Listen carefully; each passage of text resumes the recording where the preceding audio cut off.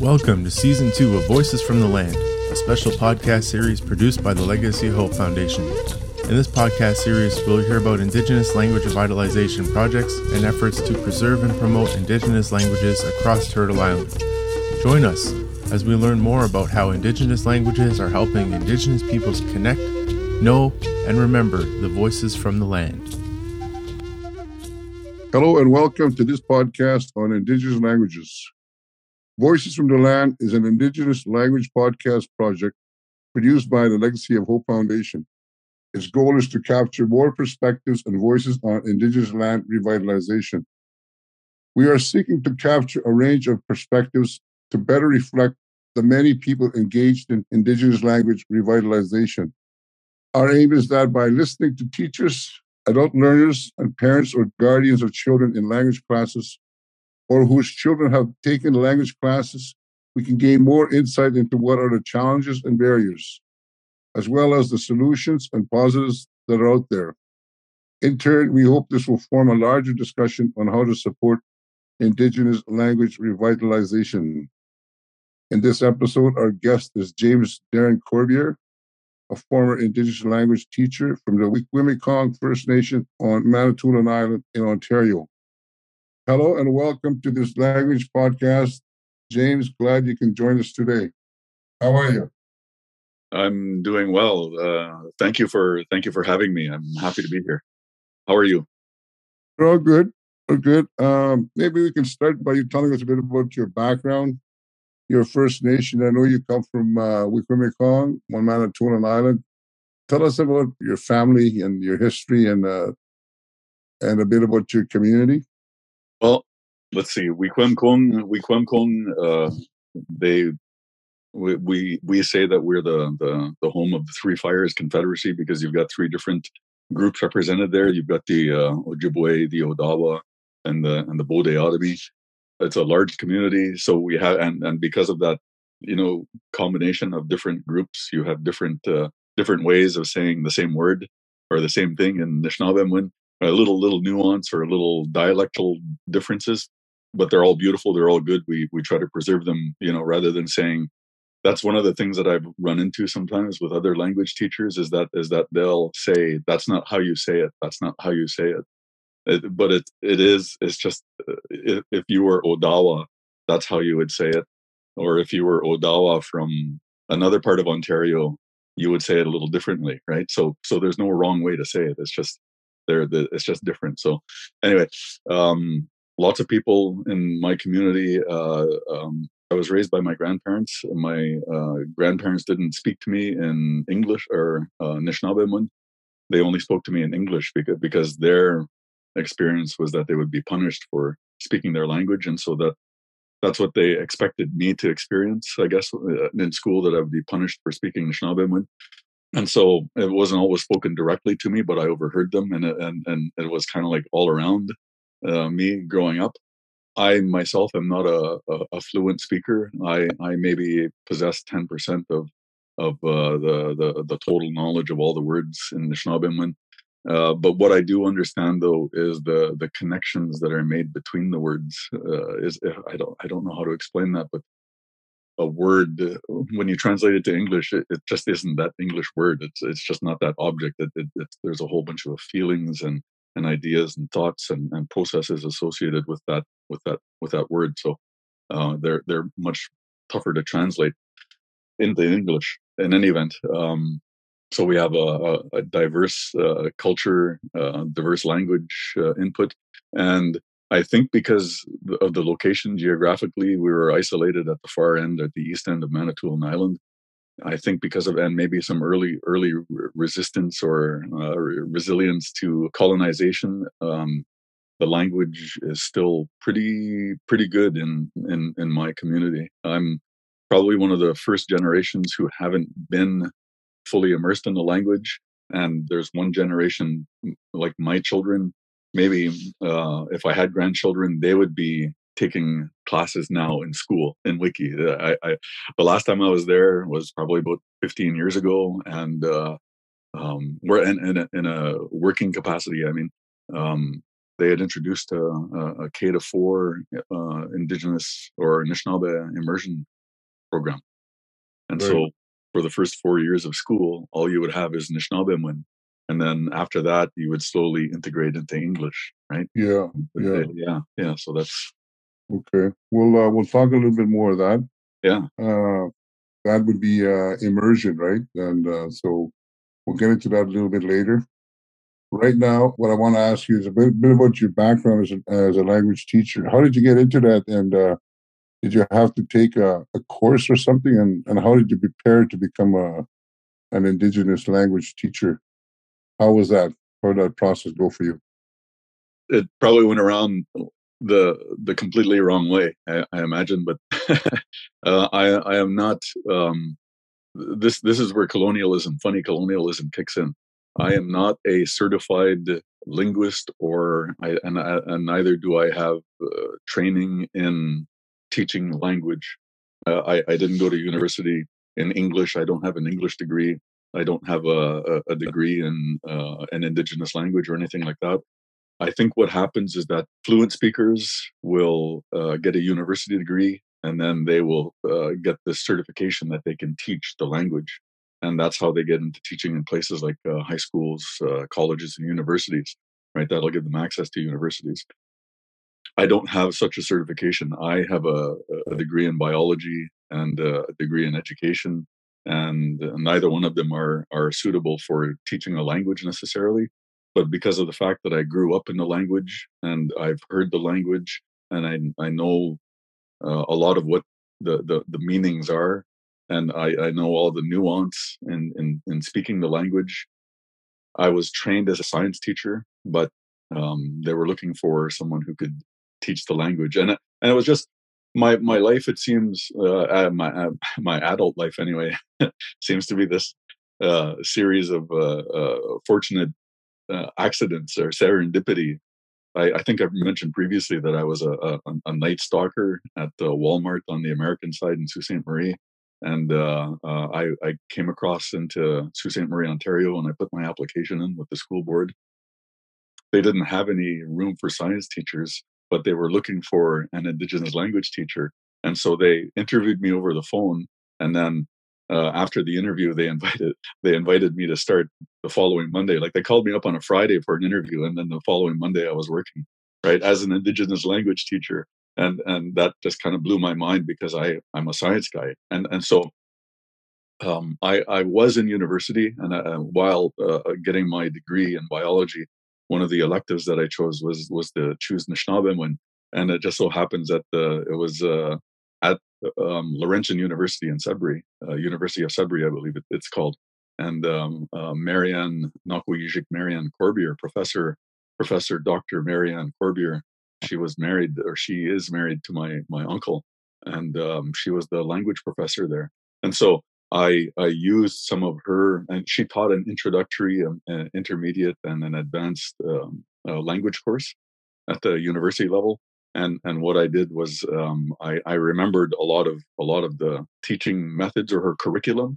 And so what I did was I adapted it to teach the students in my class. And then basically that's what you have now.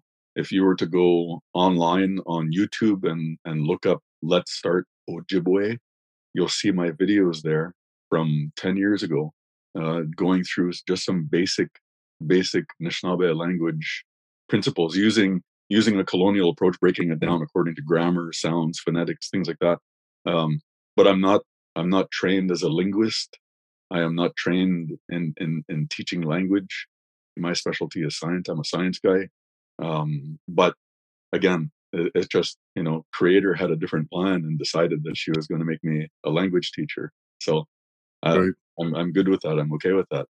Yeah. Creator said he's not suited to be a science teacher. He's going to be That's a right. language teacher. Yeah, exactly. Yeah. Yeah, it's funny how things turn out. Fate just takes you in a different direction sometimes, unexpectedly, or you end up, in a situation where you had not even planned or thought to be in. So it's funny how the Creator does things like that to our lives. Yeah. So you had to land on your feet pretty quick when you got this job teaching at the university Indigenous language, and you got some help over the weekend, I guess, before you started on Monday. So what was it like? What was the format of, you went in, was it a classroom full of students wanting to learn Ojibwe? Talk a little bit about that, how you started, how you set up the whole thing in terms of the classroom. What was the environment like, and how did that go? My first teaching gig, teaching Anishinaabemowin, was at a high school in Blind River. And it was probably mid-November, sometime around there, that I came in. The story that they told me was that they had a counselor, an Indigenous student counselor. A lot of school boards have services specific to Indigenous students now, and at the time they had one counselor who was working specifically for with Indigenous kids from Blind River, so Mississauga, some of the First Nations communities around there. I think they went all the way up to like Cutler, places like that. Anyway, all sorts of Indigenous kids at this high school in Blind River, and they didn't have a language program, and so they had the counselor teaching the language from a textbook, and she wasn't trained as a teacher. She wasn't, but under the Education Act, in certain circumstances, you can take someone who knows something and you can put them in charge and make them a teacher, right? But she wasn't trained as a teacher. She didn't have the classroom management skills. Nothing against her. I don't mean any disrespect, and please don't take that as being disrespectful. She just wasn't prepared for the work that was required to teach a class and manage a class.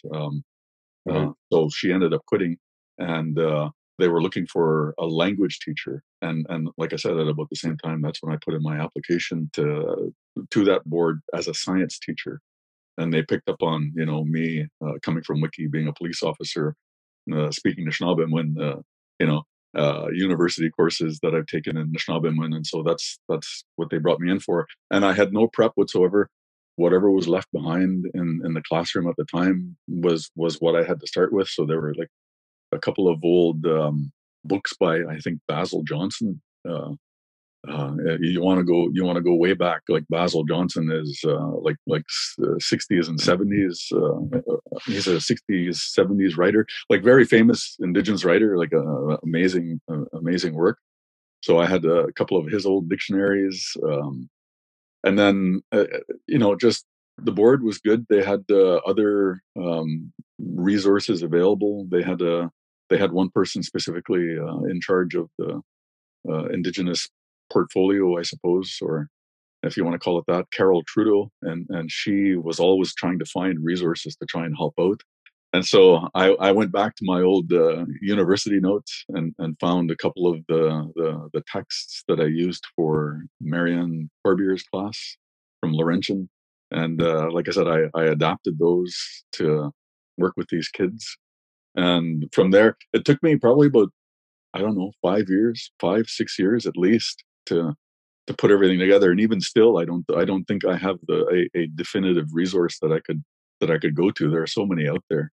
That are available. It's just, it would be nice to have like a compendium, right? One thing where people can go to and say, oh, okay, I've got this, or I need this, or I can use this, or right, and just contained in one document. That would be ideal, because then it would serve as a dictionary, and it would help to preserve our language as well, right, in its various forms. So it's kind of what we're trying to put together as a resource archive for teachers. You taught at a high school. Do you remember the first time you walked into class? I remember the layout when I walked into the classroom. There was a desk at the front of the class, and a whole series of desks arranged in a square, just a big square. So everybody sat against the wall along the outside of the classroom. I was required to teach three different things in order to be a full-time teacher. So I had Native Studies, and I think it was Indigenous Beliefs or something like that I was teaching. The other two classes were smaller, but the language class, I think my first year, I had like 26 kids, ranging in age. It was an introductory class, so they were ranging in age from the grade 9 to, I think, to mixed in grade 11. Might have had a grade 12 in there as well. As with any class, the teacher, I think, is the most important part. if the teacher comes in and shows enthusiasm and is happy about what they're doing, then that's going to rub off, and the kids are going to pick up on it, and they're going to be happy to be there too, right? And so I was scared and nervous. I didn't expect to be teaching Anishinaabemowin, let alone 2 days after a job interview. So I was totally unprepared.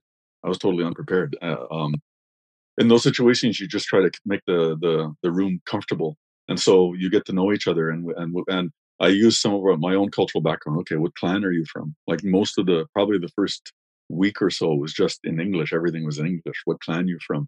Do you know the word for clan? Do you know how to introduce yourself with your clan name? Right, and just so it was just more information gathering, and then once I established where everybody was at, or a baseline, then I could have an idea as to what needs to be taught. And it was good because most of the kids, if maybe none of them had any elders back home that they can go to, no aunties or uncles or grandparents that they could go to ask for help, right? Hey, what does this word mean? Oh, I don't know. I don't speak that language, or I don't remember those words or that language. So that was one of the cool things about teaching the language, is that you would introduce concepts or words, and they would go home, and I would encourage them to do that. Right, here's your homework. Go talk to your auntie, or go talk to your uncle, and ask them what this word means. I didn't teach them anything bad, or what would be considered bad in if you translate it to English, but or I'd invite them to find out if there were words that their parents or grandparents knew or relatives knew, and then try to jot them down, bring them back. We went through some basics. I think for Anishinaabemowin, the Fierro sound chart is the familiar sound chart that all, it seems like, the Indigenous language or Anishinaabe language teachers use. What is it? It's the Fierro sound chart. Fierro. F-I-E-R-O sound. It's either a sound system or a sound chart. I call it a sound chart. Chart, okay. And it's not an alphabet. People confuse it with an alphabet. We didn't have time to develop our own alphabet. We had a writing system that was very early in the stage. You see them on the rocks when you go around Killarney, or places like that. The carvings on the rocks, or Peterborough, the painted rocks down there. We had our early forms of writing, but just not like English is now. But anyway, the Fierro sound chart mimics the sounds, all the sounds you'll hear in Anishinaabemowin, in the Anishinaabe language, and it doesn't include the letters that you won't hear. So for example, you won't hear the letter F in the Anishinaabe language. You won't hear the letter L either. There are certain consonant sounds that you won't hear that don't exist in that language, in our language. So Fierro is a simple way of breaking down all the different sounds. It's almost like a multiplication table, because there's only 7 vowel sounds. So when you take the consonant sound and you multiply it by the vowel sound, consonant by the vowel, consonant by the vowel, consonant by the vowel, that's what it will sound like. It's a really good chart to use, and it can be played to music, or there's a little tune that goes along with it, and most students seem to remember that little tune as they go through reading the sound chart. So that's usually the first thing to set up, and then from there you just build from there, right? You just build from there. Okay. And then I had to go back and learn grammar myself. I had to learn what an adjective was, a verb, noun, first, second, third person. What is that? Okay, because I hadn't used first, that kind of thinking since high school, right? So I had to go back and I had to relearn all of these little English terms, and then apply them to the Anishinaabe language, and found accompanying charts to go along with it. And then so it was just a matter of cutting and pasting from other, there's a lot of other great material out there from great minds, beautiful instructors. Okay, we'll get it'll be kind of keep that in mind, back in your mind. It'll be kind of the last question we're going to ask you. You taught high school students, you said, from grade 9 to grade 11, maybe grade 12. So that'd be 15 years old to 19, maybe 18, in that range. 18 would be the oldest. Yeah. Now, when they were all in your class, Did you feel that you had to change your style when you're talking to a 15-year-old as opposed to like an 18-year-old, or was it all the same to the whole No, class? no, they were pretty much consistent in their learning level or where they were at in terms of their previous knowledge. So a lot of them, in spite of their age, that might have been the first time that they've taken my class, right? So normally when I started working in Blind River, and this is with the Algoma District School Board, and I was there for like 3 months till the end of that semester, and then they moved me downtown to White Pines, and that's where I stayed for the rest of my teaching career. Was at White Pines teaching high school there. So grade 7 and 8 students who were coming up from the feeder schools were given an option. That the first year I started teaching there, were given an option: either you take French, or because you had to take a second language, you take French or Ojibwe. And of course, most of the Indigenous kids are going to sign up for Ojibwe, right? And so that's basically how things progressed. Okay. So like my first year, probably all grade 9s. The second year would have been 9s and 10s, and so on and so forth. Yeah. Yeah. Did you find that obviously there must have been some kind of progression in terms of their ability to understand the language from year 1, 2, and 3, and so on? Did you notice a difference in their learning? There were two levels that I taught. There was a third level that was being created. So in high school, you can take an introductory language course, Ojibwe language course, introductory. That's what I taught. Then there was an advanced or an intermediate Ojibwe, LNO, and that was for like a grade 10, at a grade 10 level. So if you took the grade 9, you could advance to the grade 10. And then from the grade 10, we were going to start up with a grade 11, because in order to run a course, and that's sort of like one of the downfalls of the system. In order to run a program or teach a course in a high school, you have to have a minimum number of students in order to. I think the number was 8. So let's say I start year 1. By the time year 4 rolls around, I've got students who moved from grade 9 to grade 12.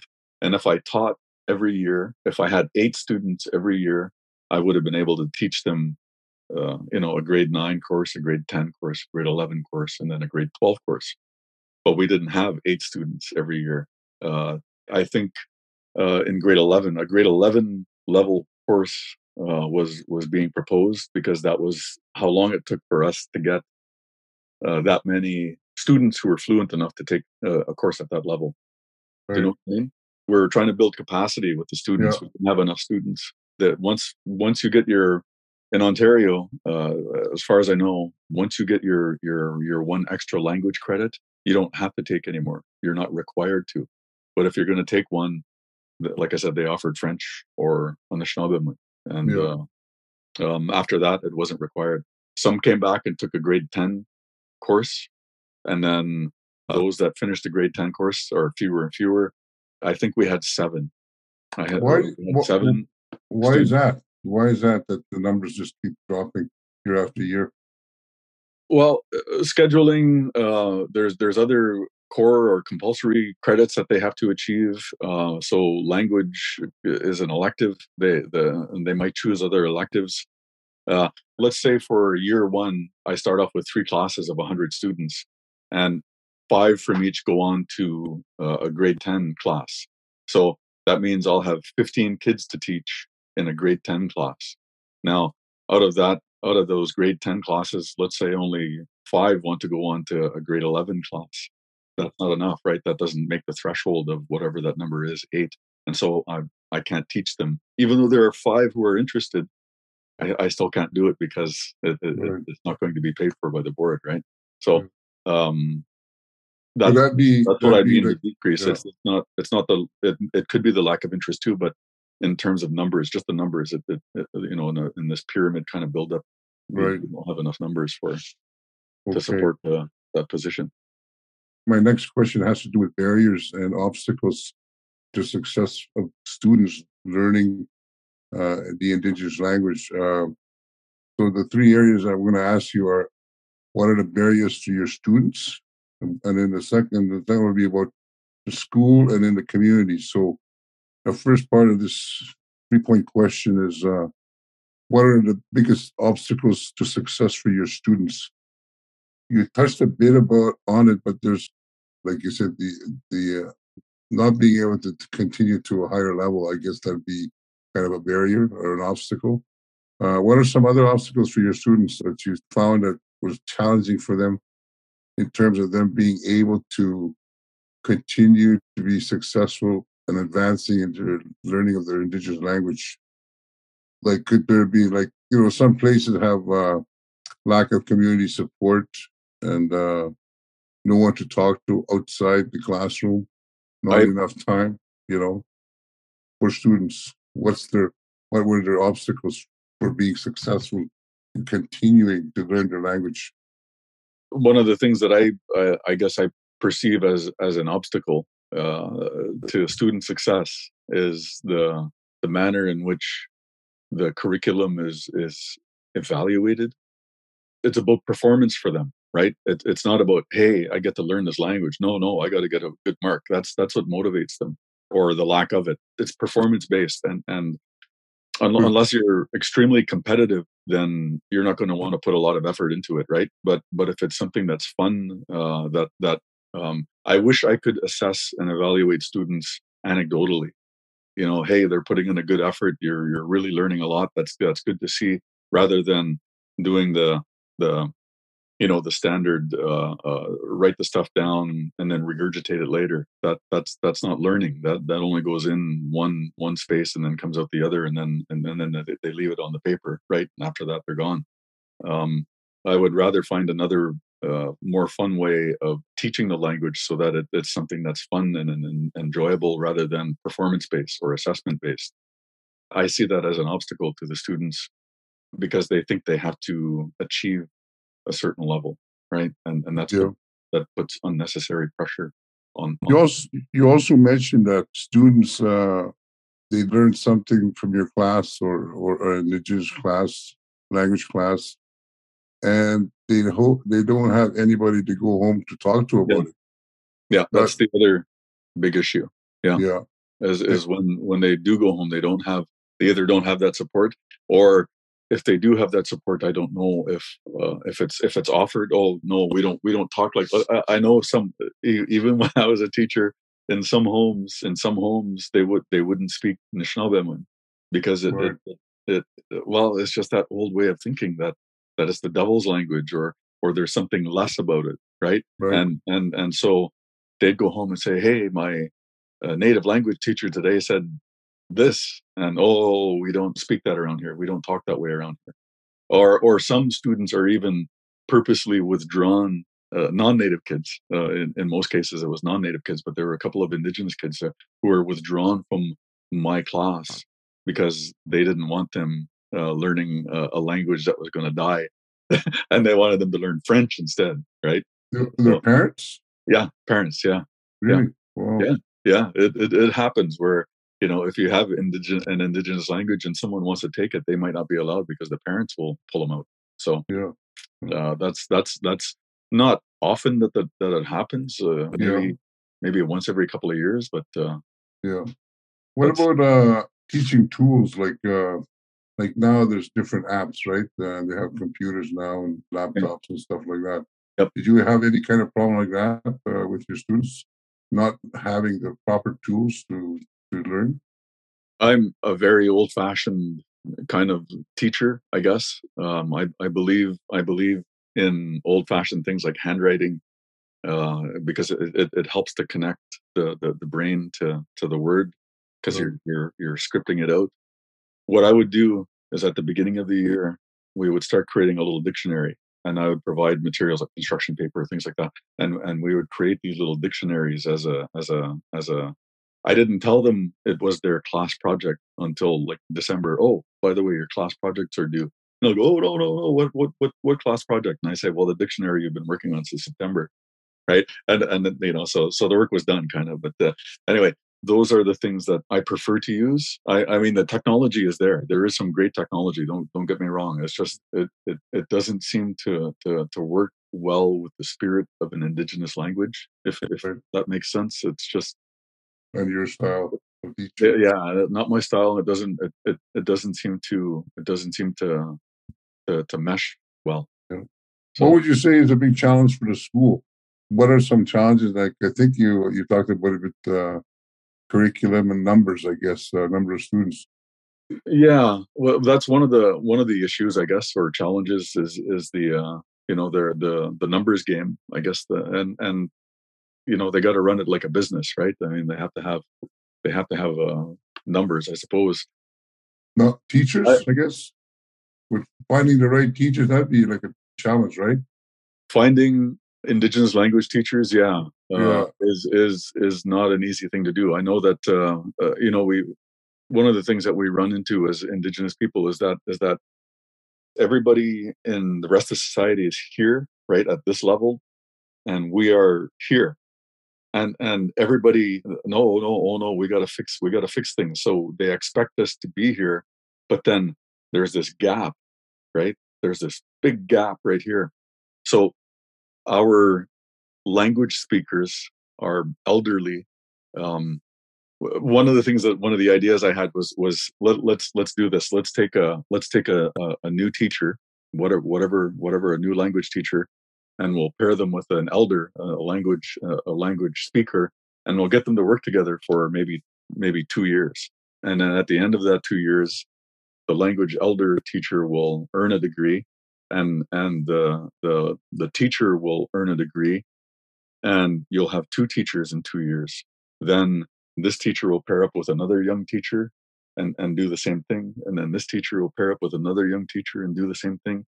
And then after maybe 10 years, you'll have, theoretically, if it's a 2 year, every 2 years, you double your teachers. What is that?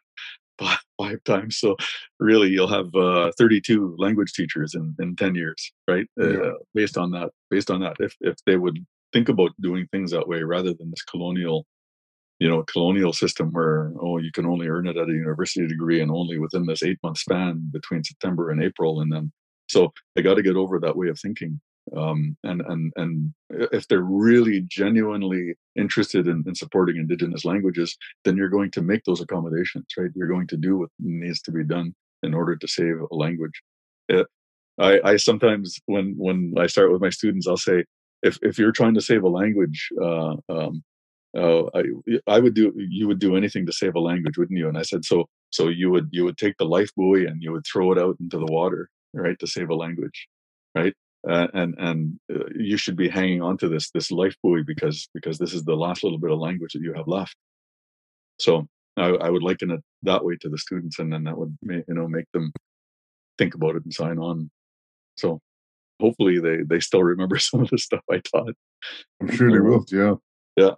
Some things tend to, stick with you over the years. Things you learn in school, whether, I think I could probably go back to most of my classes that I went to university and high school and probably find something that kind of sticks in my brain that from those times. Yeah. Like right now, there's a lot of communities across Canada, Indigenous communities that are working on revitalizing their languages in their communities. A lot of young people, I'd say, I'd hazard a guess, majority of young people don't speak their native language in Canada anymore. So there's big challenges in communities, right? And from your community, Wikwemekong, let's just look at that. What would be some of the challenges that your community there would be facing in terms of trying to have a successful language program in their community? No, I'm. Don't quote me on this. I'm not. I haven't been in any sort of official capacity in Wiki for about 15 years now. But when I was there afterward, I was hearing good things. They do have a Wikwemekong heritage organization that is dedicated to preserving the language and preserving and promoting, and they're doing all sorts of good things with resources. That's the last I've heard. The immersion program was being introduced into the schools. The community has buildings and facilities, and all sorts of elders. Well, 15 years ago, all sorts of elders who were very fluent in the language. Even my own aunties are fluent in the language, and they're they're still around. What we need to do is get away from this concept or this idea that someone has to be qualified to teach the language, right? Because if Wiki has a population, my hometown has a population on reserve of, well, I don't know, let's say 5,000 people. I don't know what the population is anymore, but let's say 5,000 people. There's probably 1,000 who would be fairly well versed in the language, and of that, maybe 500 who would be real like expert. I mean, by my standards, and could probably teach it easily, but because they don't have the qualifications, the certifications, they don't have those three letters after their names. That meets the school standards, right? Like Ontario standards, right? School standards. Yeah, exactly. And so if you're going to apply a little tiny filter like this, like a 1-inch wide filter, and you have a 10 feet worth of resources, well, you're only going to see that much, right? And you're only going to access that much, because it just doesn't make sense. You have lots of good speakers back in Wiki anyway. I don't see any, except for maybe funding, maybe money. I don't know for sure. Okay. But last time I checked, Wiki was doing pretty good, and Wiki was kind of like one of the source communities for other communities where they've lost their language to come to learn about it. So Northern Michigan would have people come to Wiki to learn, or many of our, like I said, not my generation, but my generation as well, but my auntie's generation, a lot of them have gone on and they've acquired those linguistic certifications so that they can teach what they speak every day, and they can teach it right at the university or level and things like that. So a lot of Anishinaabe language teachers are originally from my community. Yeah. Okay. I got like 2 questions left, and it's about positives. What are good things that are happening? What's making students successful in what are key factors in the school or the program or the community that are what's happening that is making students succeed in learning their language, either in the school or program or in the community? What are some key factors that are making Indigenous language students successful? Well, I think the fact that it's being offered it is a big thing. It's only been fairly recent that Indigenous languages have been offered at a high school level. It's a relatively recent phenomenon, if you want to put it that way. I think a lot of young people, a lot of kids, when they can make a connection between language and culture, that sort of invigorates them and makes them want to learn more about the language and about the culture. One of the cool things when I was teaching is that these were res kids, and I grew up on the res, and I could relate.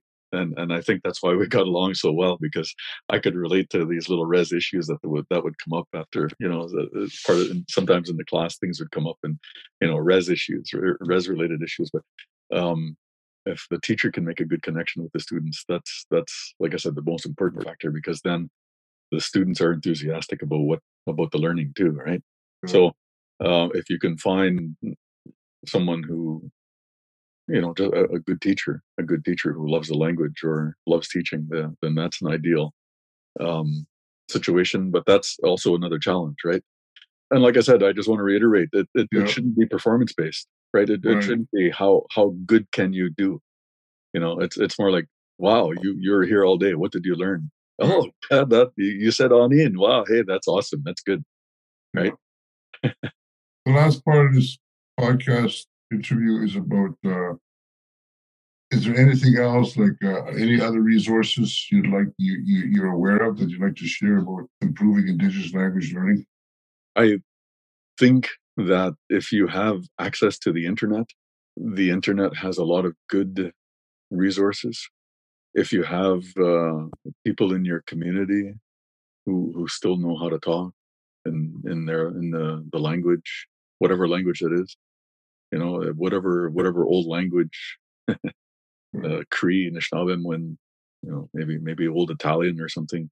Doesn't matter your background. You want to connect to that. You want to connect to your language, right? Yeah. if you have fluent speakers around, spend time with them. Yeah.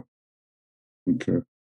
Well, thank you, James, for taking the time to do this with us. Your comments and your contribution, you thank you very much. Thank you. For taking the time. Thank you. Jimmy Wedge.